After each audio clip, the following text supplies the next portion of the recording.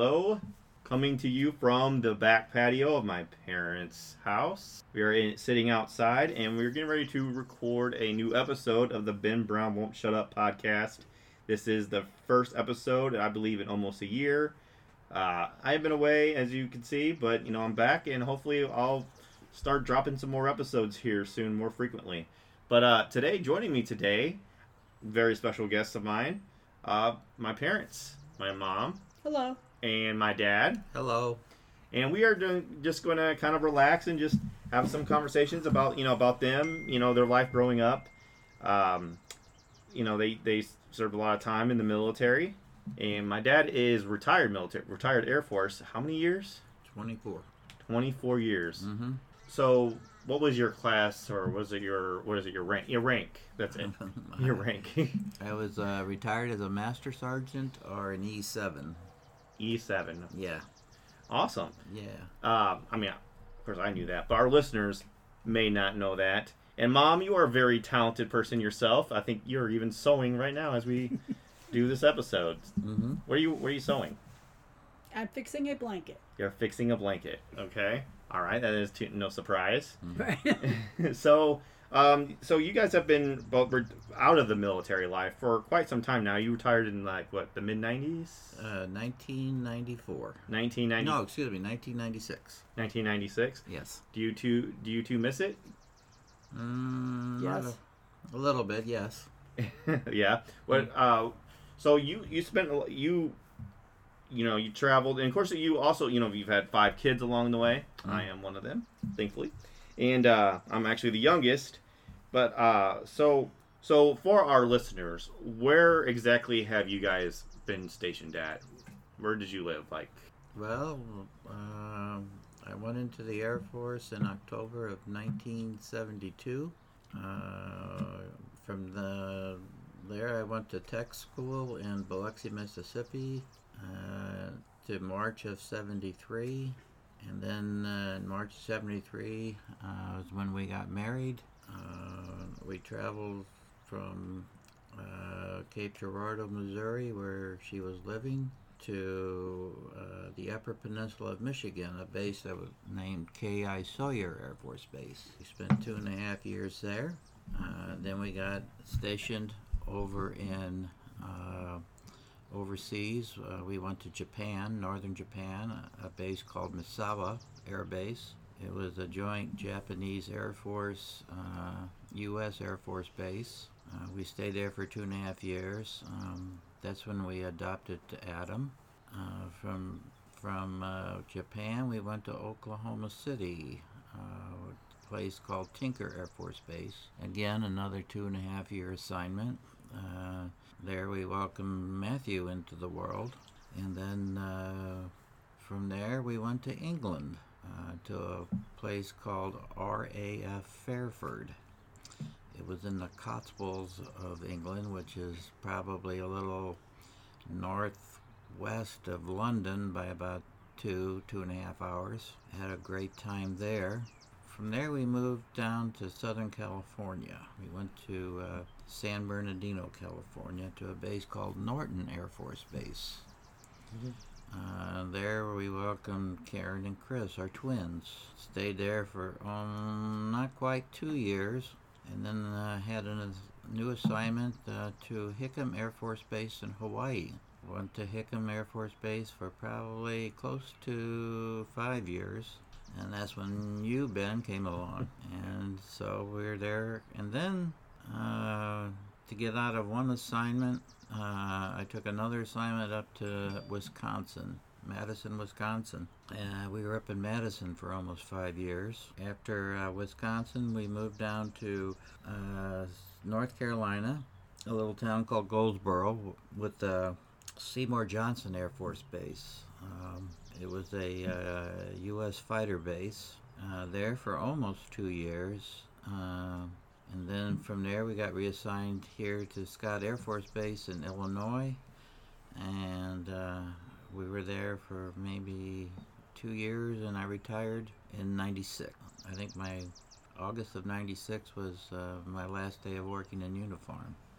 And that's the extent of our travels. Oh. Wow, yeah, you've been to a lot of places, both of you. Yeah. I mean, you guys have almost pretty much seen a lot of the world. Yeah, we didn't get to see everything we wanted to see, but Yeah. we did see a lot. We had a good time in England. We had a good time in Hawaii. Japan was a very big adventure for us because we were both just turning 20s, in our younger 20s. It was a nation that we didn't really know the language or couldn't read the language either, and so it was really an adventure for us. Japan, we enjoyed that. Yeah. Mm-hmm. You guys have lived in a lot of places. Probably the most interesting to me though was probably Hawaii, Yeah, for personal reasons. But Hawaii was very interesting. It was. Of course, there was always the beaches. So we always had someplace to go. The weather there was always nice. I mean, anywhere. The lows could get down in the 60s, but that was rare. And the highs could get up in the 90s, but you always had the trade winds blowing, which made it feel nice. Mm-hmm. So yeah, it was really a nice, enjoyable, comfortable assignment. The only downfall with Hawaii is that you're on an island, so you can only go so far. Yeah. Okay, so but we did enjoy our time there. Yes. Yes. So, Mom, while Dad was off working in the military and doing top secret stuff that I'm sure he's not allowed to say, what were you doing? I was raising 5 children. And what was of all the places in the world where you raised such children, you didn't have 5 until I came along. Right. So I guess Hawaii probably would have been the most challenging or the easiest, because I think I was the easiest kid that you had. Probably. Well, where was the most difficult place to raise kids that you remember? That was just you couldn't wait to get out of there. It was you needed to get. That would be Wisconsin. Wisconsin? What made Wisconsin so rough? Was it just where all the kids were at the times where we were there, like at the ages, or the weather, or? Well, the weather you can adjust, but I think when we were stationed in Wisconsin, we weren't really with a military family. Okay. Our friends weren't military, so we didn't have the support that we had on an actual Air Force base. Yeah. And I think that we missed that a lot. The civilian community really didn't understand the military community, and so they weren't as supportive as I think that they could have been, or should have been. They should have been. Yeah. Could have been. Well, I'm glad you got out of there. Yeah, me too. I don't see a And reason. they weren't very diverse. I don't see a reason to go back. Mm-hmm. But I don't either. But okay, so where was the most ideal place? Like, what was your guys' favorite place that you wish you didn't leave, or you wish you could have stayed a little bit longer? I would have mind staying in England a little bit longer. Mm-hmm. Yeah. England was I love history, so that was like a step back in history. Yeah. So I loved England, and we were only there a short time. I think North Carolina was one of my favorites. I remember the weather. That's one of my earliest memories of the places we lived. I don't remember a whole lot of I don't remember Hawaii at all. Well, Hawaii was wonderful, but you kind of got island bound, and I think we had the most support with our military families of any place, other than Japan. Japan, we had a lot of support too, and England. But when you're with a military family, they're very diverse and they have a different way of thinking. They're more open. Mm-hmm. Well, yeah, I mean, that makes sense. I mean, they've seen the most. They've been in different places. They can. I don't know. I feel like it's they have a I don't know. I guess they have just a better perspective of the world because they've been around different different cultures, different people, different environments, different things. It's just how can you not have just a different. They don't have. They have more of an open-mindedness of things. Right. I think they're much more open to diversity in all aspects. Yeah. Male, doesn't matter where you're from or what you believe in or any of that. I think that the military was an advantage to raising our kids that way. I feel like our kids are much more open-minded than some. Yeah. I remember as a growing up, going to the schools and the military schools, which I hated some of those early on military schools, by the way. Yeah. But it wasn't real. I remember it wasn't really until I got out of the military school and went to the first public school, and I just noticed you know, I was in elementary school, so it wasn't really that good of an example. But I remember as time went on, I just remember just how different it felt versus on base housing. Kids going outside and playing, it was just it was different. You know, it was because I remember when we used to live on base. I mean, we could go everywhere. I mean, yeah, I felt a lot safer. Yeah, and then that's a whole nother topic. But anyways, let's kind of switch gears a little bit, Dad. So you served in the military for quite some time. You've seen a lot of cool stuff. You have some good knowledge of jets and planes and artillery and all that info and stuff. So I have to ask you a good question without you saying too much. Who would win in a fist fight between USA and Russia? No guns, no artillery, no nukes, chemicals, jets, no submarines. There's no weird warfare where they, we take out each other's water supply or anything. Who would win in a war if it was fought in neutral territory in a fist fight? Honestly, I couldn't give you a good answer on that. I would think it would come down to a draw. It depends on whose army and military is bigger than the other, because if you got into a fist fight, you beat one guy, but the enemy beat two other guys, and then you got three guys on top of you. So I don't know. Right. I mean, I would take one Rambo over, just 10 regular guys in the military. Yeah, but if you would think that the Army or the Marines had Rambos in them, and believe me, the Marines do, you got to take it that Russia has the same thing, or the same equivalent. They have their Rambos as well, so... So you think we're pretty level? Pretty level, yeah. On that basis, yeah. Yeah. That's really hard. I mean, I want to say it because I'm pro-U.S., I'm very patriotic, and I love U.S. I would say we would have it, but... Well, I'd be rooting for U.S., of course. Yeah, but I think it'd be a really good fight. But, I think what would happen is, because of, if they're fist fighting, I think they would just all end up becoming best friends at the end. They could. There's the true story in World War I that on Christmas Eve, German soldiers and the French soldiers came out of their trenches and met together and celebrated Christmas together. It's a true story. Yeah, that's true. And then when Christmas was over, they went back in their own trenches and continued fighting. Yeah, only fighting because they're told to. Yeah. So yeah. What's your opinion, Mom? Do you think we would whoop Russia in a fist fight, or do you think we'd what do you think? Well, I'm not so sure about that either. I don't think it would be a country against a country. I think it would be a person against a person. Yeah. So it would just come down to individual matchups. Yes. Mm-hmm. Makes sense. Yes. I would say I'd like to think that an American has stronger ties to their country than a Russian would have to his country, because he's, forced to do things he doesn't want to do. Yeah, I mean... And that's part of... I think that's part of the military as a whole. Right. I mean, you got into the military because you were made to get into the military. Yeah. I don't know if America's that way anymore. You get there because you want to get there. Except for in times of war. When they reinstate the draft. Right. So, okay, Dad. So, what is it? Because you went through basic training. You went through all that. You know what it's all about. You went through some rough training. You've seen it. Mm-hmm. Lived it. What is it about military training that turns men and women into just dangerous humans for civilians? Well, where do you say that again?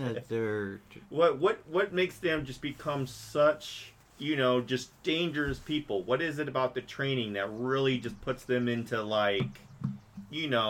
just when it comes to just, physical strength, and the mental aspects of just being, smarter and better? What makes them more of a threat? Well, I think the military training instills confidence in the trainees when they're going. By the time they finish with their training, they're much more confident in what they're doing. They learn to respect other people. Mm-hmm. The training does that. Also, the military training teaches teamwork.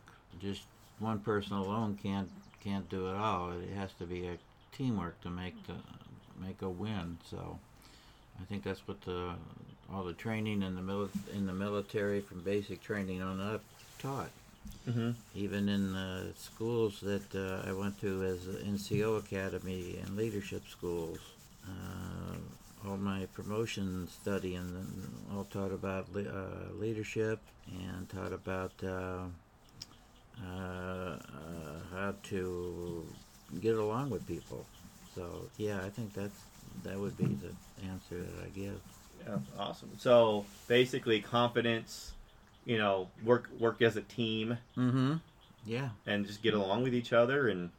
Yeah, you got to get along. I mean, you're going to have different personalities in there, but you work through that difference in personality to still be able to work together. So, yeah, I don't know if you kind of learn that going through just a college and going into a job or not, you know. So, yeah, that's what I think that the military does for people. Yeah, that's good. All right, that's good. That's a good answer. Okay.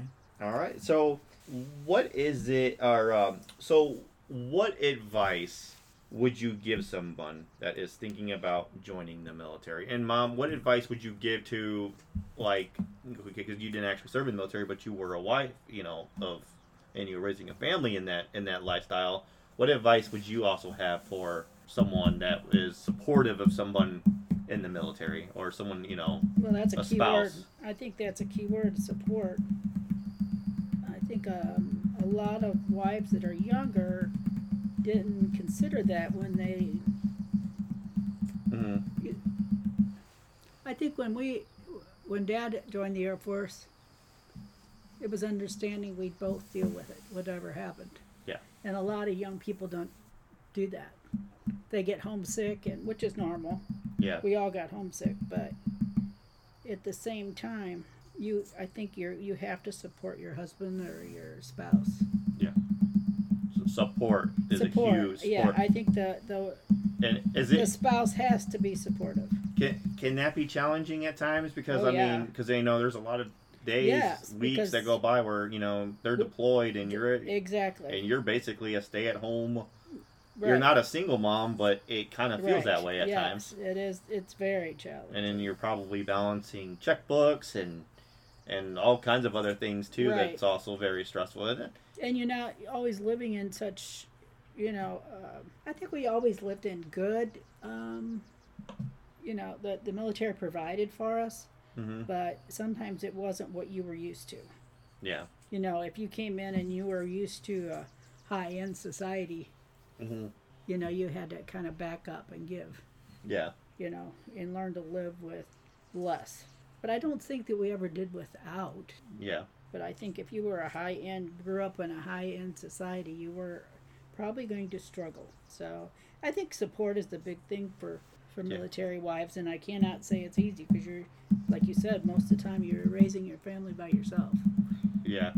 Was there ever a doubt in your mind when you were living it that things won't get better, or were you counting down the year or the days until he retired and you guys could stay in one spot? And no, I think it was I think it was just something you were just kind of born to do, huh? Yeah, I don't really regret any of it. I kind of miss the camaraderie. Yeah. I think that's one thing that's kind of nice, and where we're living now is there are a lot of military.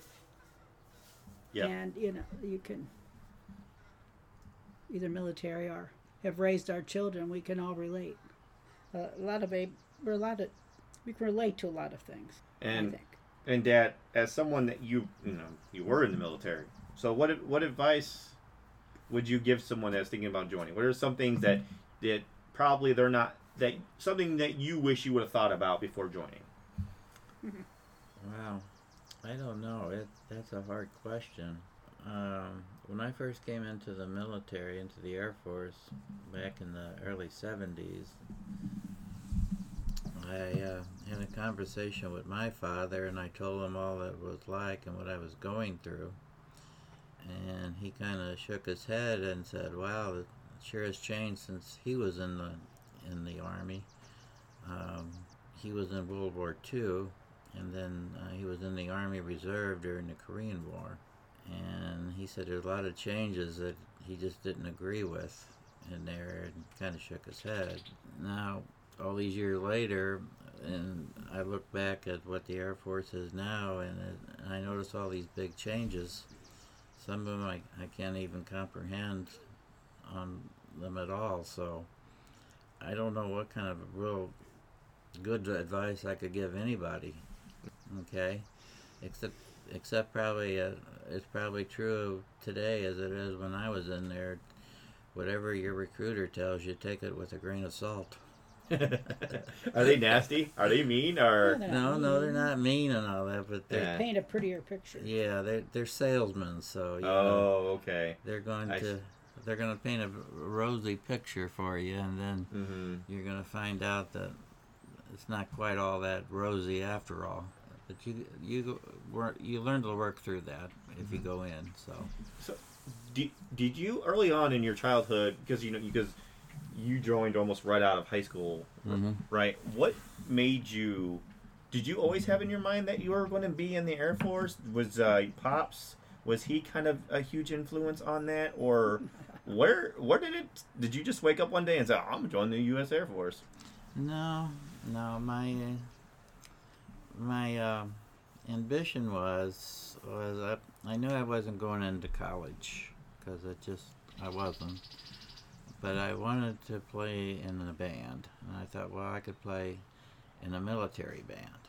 So I thought, and then that's one of the things the recruiters told me I could. So, and I chose the Air Force because I like the color blue.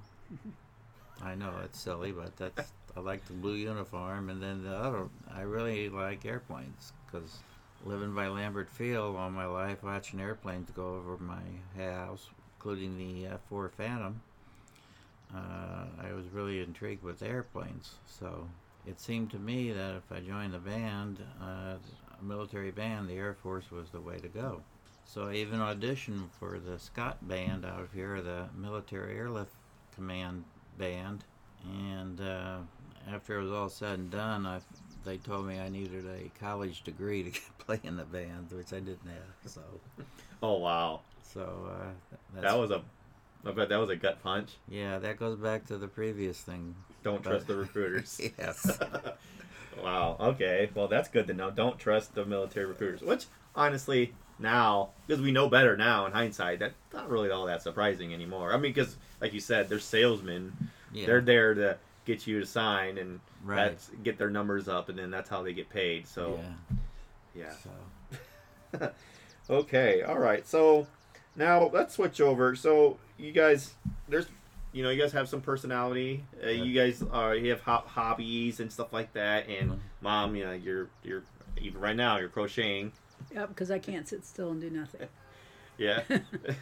But you guys have always been big into music, big Beatles fans. Yes, I was. Beatles fans, and then you guys went to a Beatles concert, right? No, we never went to a Beatles concert. They broke up when we were still in like a grade school or junior high school is when the Beatles broke up. But we did go see Paul McCartney live twice.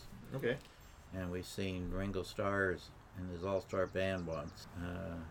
John Lennon was assassinated shortly after we got to England, so that was all over the news over there when we were there. But he died in New York City, and didn't see him. And then George Harrison didn't do any real traveling after, not very many concerts after he left the Beatles, so we never got a chance to see him. No. Oh. Yeah. So, so you guys, and Mom, did you always just kind of listen to the Beatles, or was there anything? Yeah, was there any other bands that you listened to when you were younger that we would have no idea that you listened to? Simon and Garfunkel. Simon and Garfunkel. Okay. I had a lot of friends that were into bluegrass music, and they Yeah. taught me basics on banjo, so I had a good time with that and singing with them. That was a highlight of my, one of the highlights of our high school and younger years. Nice. So Dad, you've always been the fan of drummers. Yes. Is Ringo your favorite drummer of all time?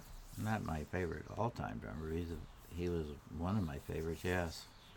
So, and because you've always really liked percussionists, and you love playing the drums yourself. Mm-hmm. You love playing the drums yourself. How did you get into playing drums as a kid? I don't know. From my earliest memories, I was always into drumming. There's pictures of me, I guess, in my baby book where they got a little toy drum set beating on it. So, since I was probably 2, 3, 4 years old, I was already into drums. So, when I was in the 4th grade, I guess, I turned on the Ed Sullivan Show that very night that the Beatles appeared on there. It was just me in the television room, and I saw Ringo playing, and I thought, wow, yeah, that's what I want to do. I was already taking drum lessons by then, but I didn't have a drum set or anything. All I had was a rubber pad and 2 sticks. Yeah, and you even teach drum lessons now. Yes, I do. And you play some piano also? Yeah, I play a little bit of piano when I can. So. Yeah. Yes, and you're also, so you're pretty talented, both of you. Or, you guys got some hobby, skills and hobbies that you guys like to do, because, you crochet and sew and what else? Mostly crochet, sew, cross stitch. Anything with a needle or something I can just sit and enjoy. I like listening to baseball games and sewing. Yeah, Thanks to you. Yeah, I used to always watch you sew, and it always, for the longest time, it always seemed like you never actually looked at what you were sewing. Like, you could just watch a whole baseball game, not look down once, and then out comes the most perfect cardinal on a bush in front of a river, and it's just like that was the most my cross stitching. Yeah. it seemed like you never. I don't know. It just seemed like it looked easy to you. I've tried. You tried teaching me sewing multiple times. Well, it takes a lot of patience and endurance, and it's another thing with the military. Not all the times, all the places we worked was I able to work out on the economy or anything. So I had to do something with my, energy. Yeah. If the kids were at school or before we had kids. Mm-hmm. Just sitting home, what were you going to do? You can only clean so much. Yeah. Going back to the music, because you guys influenced, like, a lot of my musical tastes, specifically writing with you guys. I listen to a lot of oldies rock, Keishi. You listen to a lot of that. I remember writing with you, we would listen to the guy that always did the countdown. Oh, Casey Kasem. Casey Kasem, which is kind of how I kind of got my interest in kind of podcasting a little bit, because I remember when I was younger, I kind of used to wanted to be a DJ and didn't even really want to play music. I just wanted to talk. I still think you should do that. I just wanted to talk about what was being played, and I didn't really necessarily want to be a DJ. And then that's kind of rubbed off on me a lot. But in your guys' opinion, what was the golden age for music? Like, what was you guys lived through lots of decades of really good stuff. You guys have 50s, 60s, maybe 70s. 70s? Parts of this. Yeah, see, parts of the 50s and parts of every age has its own genre of music that they like. Like my parents liked big band music. To them, that was the ultimate in music. That was didn't get any better than that. My dad and my mom listened to big band music until the day they died. Her mom and dad, they liked big band, but they also got into the rockabilly, early 50s music, okay? And so they had that a lot. Her dad had a jukebox in the basement that had a lot of old rockabilly type records on there, and then also Elvis and people of that age. And then when we came along, it was the 60s, which was basically the English Invasion, and then the rock groups of the 60s and 70s. And we listened to a little bit of the 50s as well. So, but then if you talk to your older brother or siblings, they will probably tell you the best music was in the 80s. Okay? Some will. Some might. A few of them I know don't. Actually, a few of them I think despise the 80s. Now, I know Adam he's like me. He likes the 80s. I love the 80s. That's probably where I get a lot. Except for hard rock, I don't mind the 80s. The hard rock era, I could have done without. Did you enjoy the hair bands and the ballads and stuff like that? Like it all depends upon the song itself. I was never a Kiss fan. They were big in the 80s and 90s. I was never a Kiss fan. I do like some of their songs, but it all depends upon the song and the band. So, I think one thing about music that I don't care for the synthesized music. Oh, really? I like real music, real instrumentation. Instruments, and I like and that's funny because to me I like the synth. I mean, it's okay, but yeah. I prefer a real orchestra background than I would a synthesized background. Yeah, so you don't want a computer making the music. Right, You want because I think it stole from the instruments. Yeah. It kind of. Yeah, I get that. Right. I would much prefer a rock band than a synthesized thing. Right. Okay. So you don't really like. I guess you don't like. You're not a fan of autotune then, or autotune. It's like a computer. It's basically it's okay. It's computer generated music. It's meant to sound poppy and. Right. I mean, I don't mind the tunes or that kind of thing, but when they're trying to act like another instrument, yeah, to me it's mostly mediocre. So you are not a fan of the song "A Video Killed the Radio Star"? No. No. Yeah. Okay. All right. So then, for the most part, then '80s was probably not your most favorite. Then I would say that's where the synthesized started coming in. Into. So '60s and '70s is where it's at with you guys. Mm-hmm. Right. I think now I see more like when you watch the Tonight Show and stuff. Mm-hmm. They do have the synthesized keyboards. Yeah. But they still have like some of the brass and a real guitar and a real piano and a real. I don't mind piano synthesized, I guess. But a real drummer, not a drummer on a machine.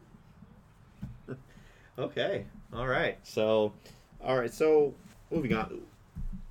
Talking more about the 80s, because 80s, I feel like in media is very romanticized a little bit, maybe too much. It's very like 80s was like the best decade because it was like almost the transition of, it was like right before the internet almost, took over and stuff like that. Kids were still, quote unquote, going outside and playing and stuff like that. And a lot of people, there was less restrictions on stuff too. People feel like there was more freedom. What is is the 80s overrated? Do you think people talk about it too much? Well, again, it goes to the age of the person. Like when we were your age, the greatest generation was, the best time was the 50s and 60s when we grew up. Yeah. A little bit of the 70s, and we got older, and then the media said, okay, now let's look at the 80s, the kids that woke up in the 80s. Well, yeah, they really enjoyed it too, so that was the best time for them. They never experienced the 60s and the 70s like we did. Mm-hmm. Okay? And we never experienced the 30s and 40s like our parents did. Yeah. Okay? So it's what you experience as you grow up. Mm-hmm. So, I think in the 40s, though, wasn't the 40s World War II? World War II, yeah. And I don't think that, even though we did have Vietnam and that was terrible, and Korea, but I think people communicated better then. Yeah. Now they're on, you have social media. Mm-hmm. But when you're on social media, you don't get a true response because you can't see their expression. Yeah. And that is the kind of the criticism I hear about like texting and just messaging, that you don't really can't tell how someone is saying something. You can take a lot of things out of context. Right. And you can't see the body language or hear the tone or anything. Which says a lot. Yeah, and a lot is missing there. Mm-hmm. A lot is missing there. So So do you guys even ever miss the 80s, or do you think it's just kind of overhyped? You know, I sometimes wonder what happened in the 80s because I think we were too busy raising the kids. Yeah, we were. We were busy with. Yeah, 80s was England, California, and Hawaii for us. So, yeah. A lot happened in the 80s. I bet Hawaii, to me, in my opinion, I would have loved to have lived that. I mean, I was 3 years, I was, 2, 3 when we left there? Yeah. And we had the best friends in Hawaii, not that other countries didn't have them either, but I mean, I was in awe by how close everybody became. Yeah. I think even, well, it was kind of that way in Japan because you didn't have anybody else but spoke English. But in Hawaii, it was just a once-in-a-lifetime experience. Yeah. Mm-hmm. You know, I don't know, I think the kids learned to get along with different nationalities there, different religions, because we were so active in church, but it wasn't just our church. It was a whole, there was like 4 or 5 different denominations. We were all friends, which you don't see that here. No. I mean, yeah, I don't know. It seems like there's just the internet has just changed a lot. It's social media. I feel like we became less social in a lot of ways, more social in ways where we actually we communicate with strangers more than we used to, where we talk to strangers and stuff. But I feel like we don't really. There's definitely a change in the way we just communicate. We don't really. There's not a lot of face-to-face interaction with neighbors and stuff like that anymore. Even though you two actually do a really good job talking to your neighbors, I feel like. So, Sometimes. Yeah. But I guess that's kind of just what you guys are kind of used to. Yeah, I miss being able to let our kids go out and play. You just can't do that anymore, you know, and feel safe. Yeah, it's. I hate going downtown where I normally in my mind says, well, here we go. I might get shot, I might not. No matter where you are, it doesn't matter whether it's a community that's deemed safe or not safe. Yeah.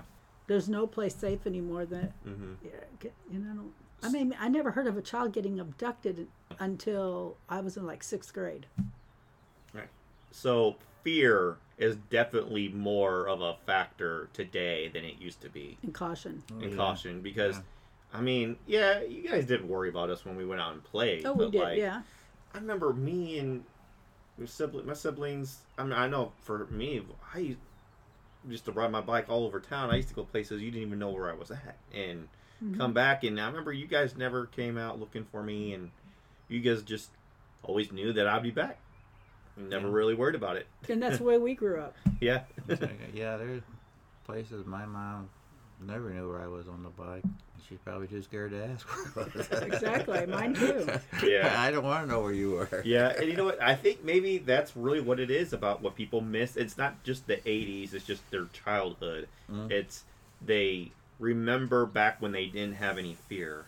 And Well, they remember back fear. when it was just kind of, it was simple. It was just, you didn't worry about anything. It was just kind of a different experience. Now you got to take caution wherever you go, and you got to kind of look out. And there's so many things. You know, also, news is also a huge factor. A lot of things are better reported than they used to be. I mean, every app has some sort of headline from all over the world that you can see. News is just more accessible.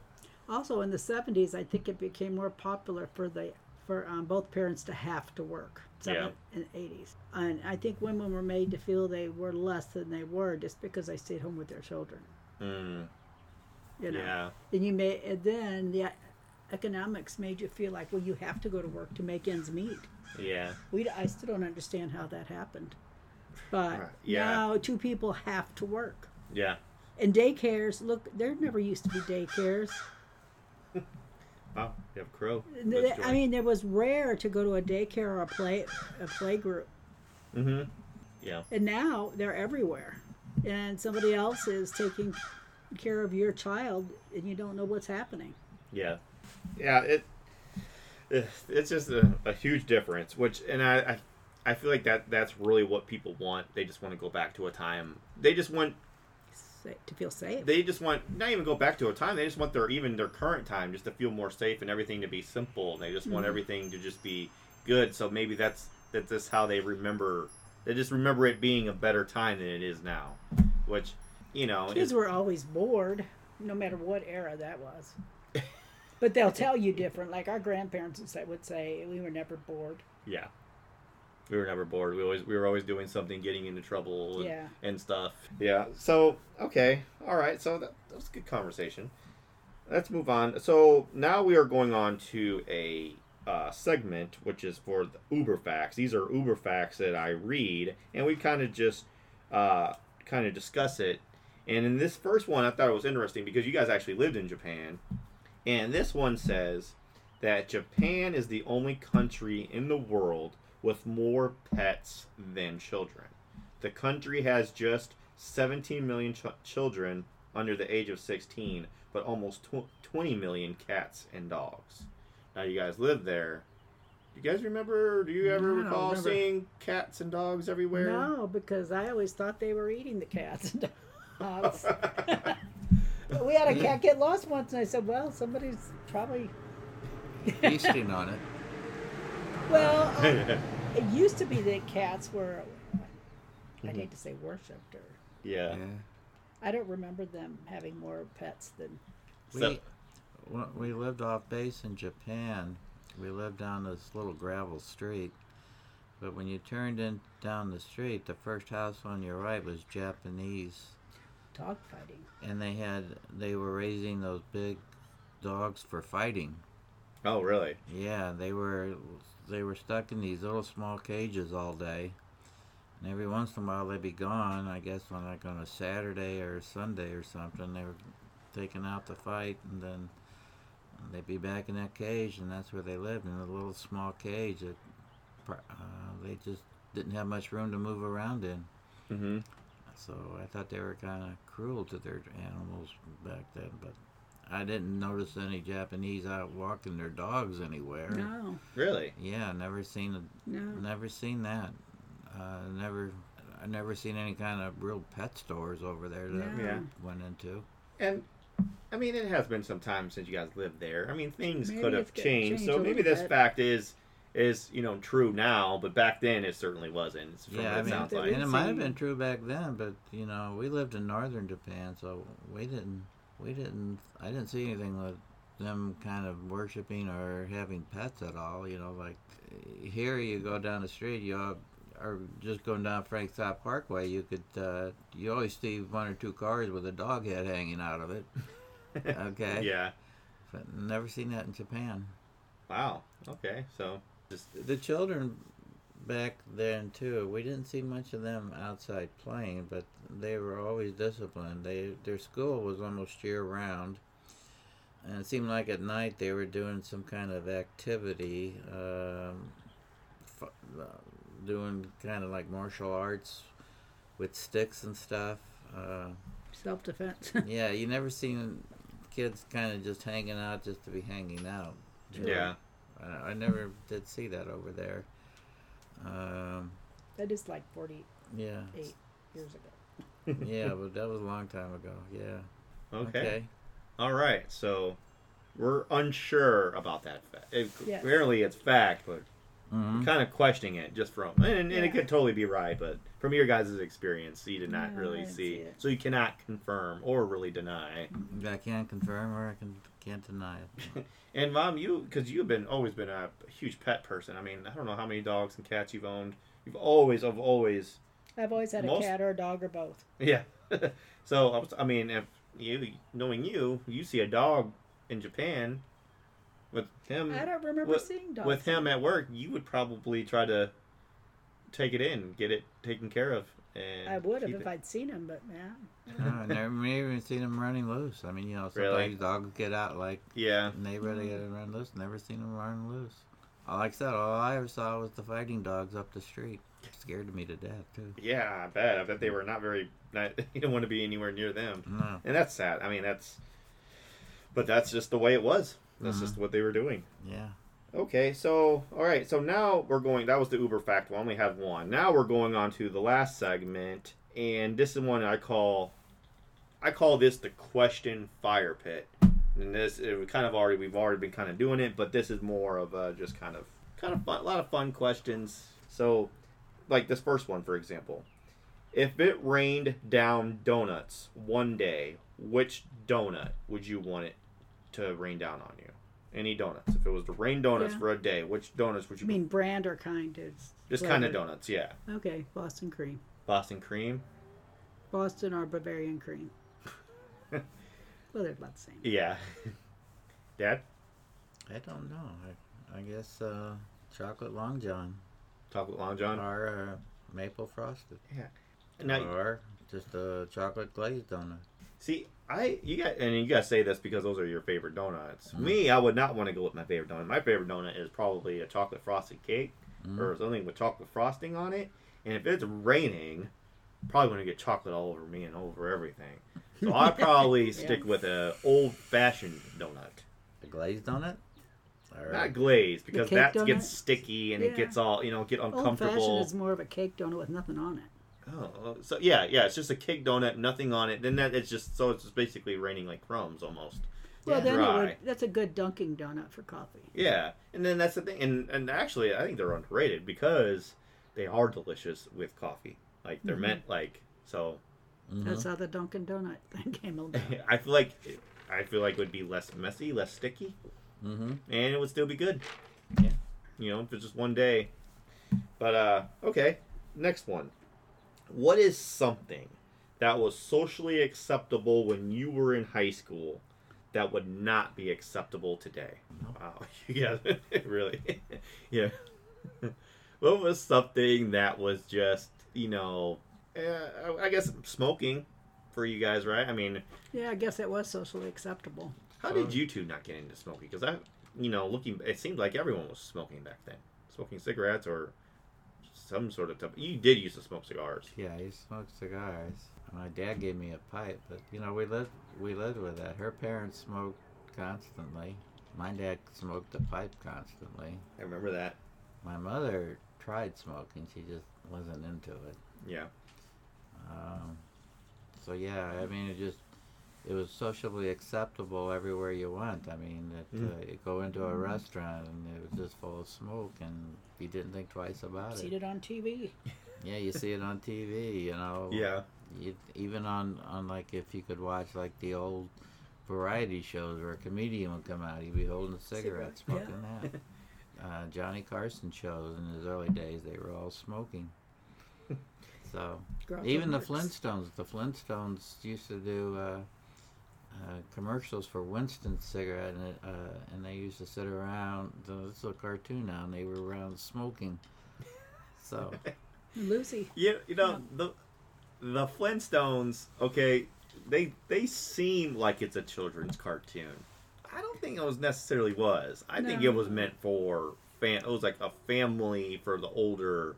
Well, it was kind of an offshoot of there was a TV comedy back then, a Jackie Gleason show, and he had a skit on there every week called The Honeymooners.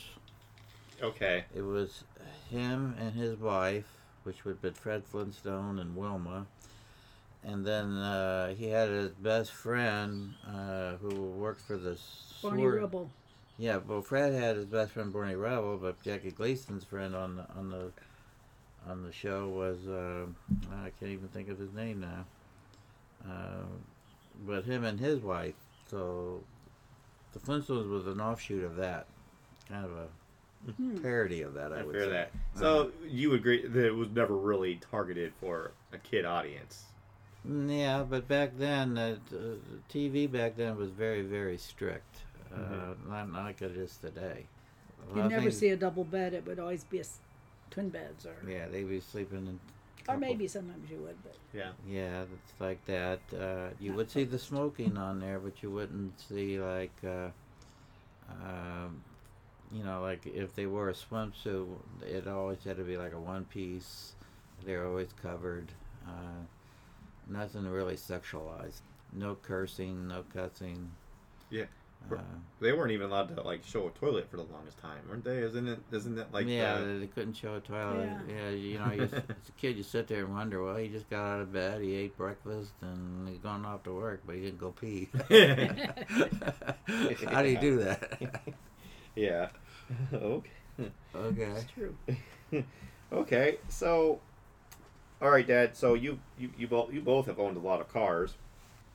Which one was your favorite of all the cars that you've owned? Which one was your favorite? Would you say? Well, I don't know. I had a Ford Granada. Then we were in Oklahoma. And then we had the Ford Maverick when we were in Michigan. That was our first new car. Yeah. We didn't have that long. I wish we could have had that longer. All right. Which one, if you had to rob a bank and you needed a getaway vehicle, but it had to be a vehicle that you used to own, which one would be better for that? Would it be your 2000, was it a 2000 Mustang you used to have? Oh yeah, forgot about that one. Bonneville. Didn't you say you topped off one time driving that thing? You went up to, well, you didn't top off, but you went to like close to 100 miles per hour once? Over 100. Over 100? Yeah. She was sound asleep in the car. Thank heavens. And Karen and Alex were in the back seat. Yeah. Alex was just sitting there. She was too young, and Karen was going crazy. Oh, really? Yeah, kill Dad.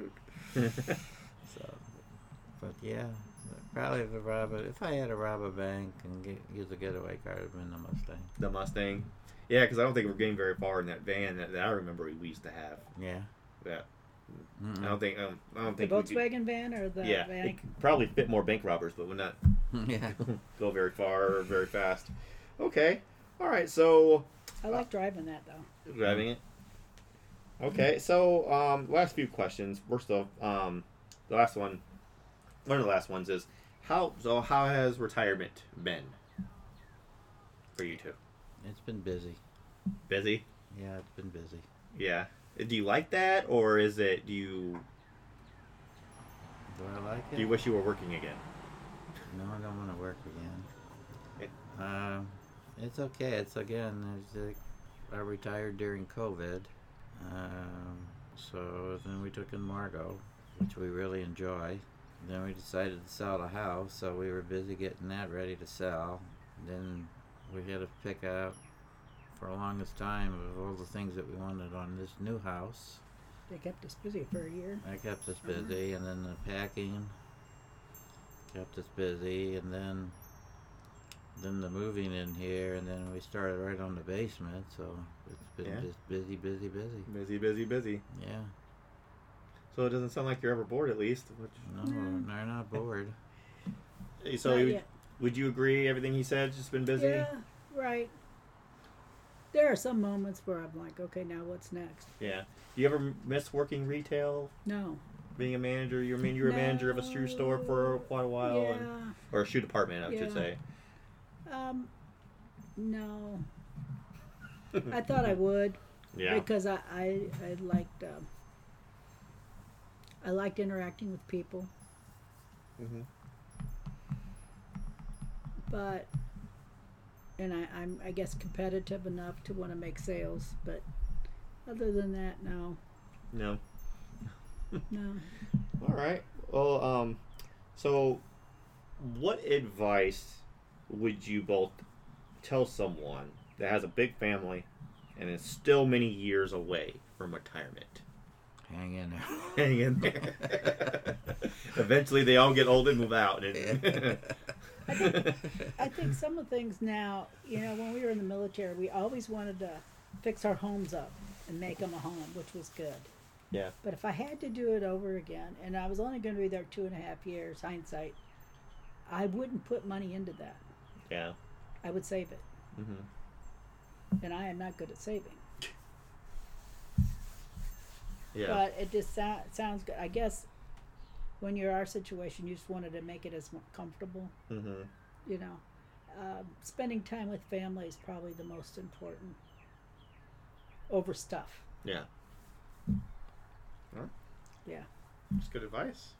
And you can just hang in there. Yeah. That's what you did. Oh, yeah.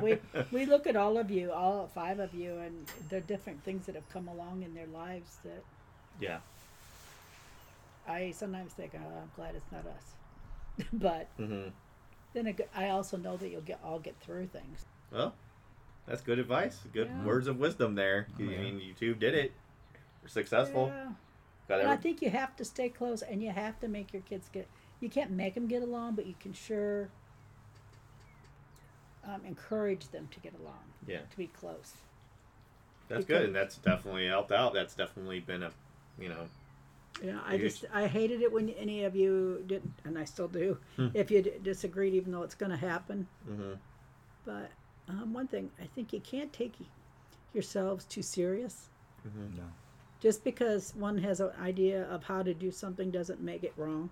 Yeah. You know, everybody goes about things differently. So if one family's doing one way with their child, it doesn't mean that the other way is wrong. Mm-hmm. If they're going through things like medical or economics, money, what one does isn't necessarily wrong. Mm-hmm. Yeah. So we're just all Not different. to be not to be judgmental. That's good advice. It doesn't say that, oh, I see what he's doing is working. Mm-hmm. Maybe I should try it. That's okay too. Yeah.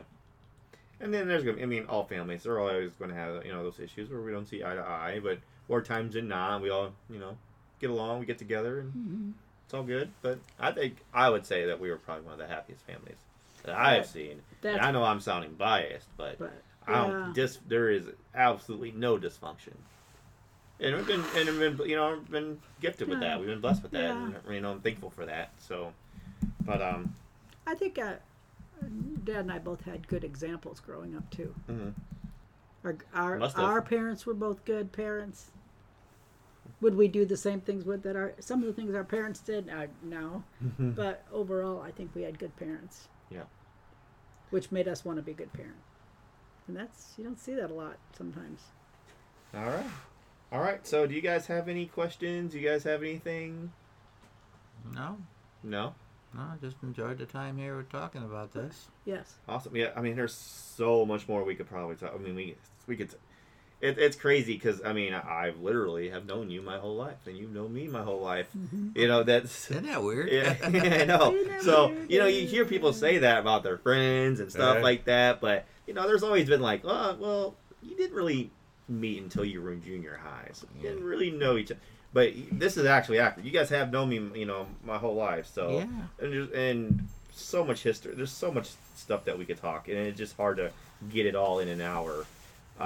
It was really great talking to you guys. There's a lot of. I just wish we could just record all day and we could just talk all day, But there's a lot of fascinating things. Stay tuned for. Fascinating things. A lot of insight. Just kind of your guys' time growing up and life with dealing with the military and raising a family and everything, and your guys' experiences with everything, and your musical tastes and everything. It was really good to learn. But I want to say thank you to both of you for coming on the show. Okay. Glad to be here. Coming on the show. I know I asked you guys ages ago, and still trying to get the show up and running and stay on a consistent schedule. But I'm working on it. So thanks. Are you going to Are you going to do this with the other family members? Yeah, I would like to. They would want to come on the show. Chris has already been on the show, but I'd like to get him on again, and like to get the others on as well. But so this was a great episode. I enjoyed recording it. I want to say thank you to you two, again for coming on the show. Thank you for listening, listener out there. If you're listening, thank you. We appreciate it. Whatever it is you're doing today, I hope you're enjoying it. Later.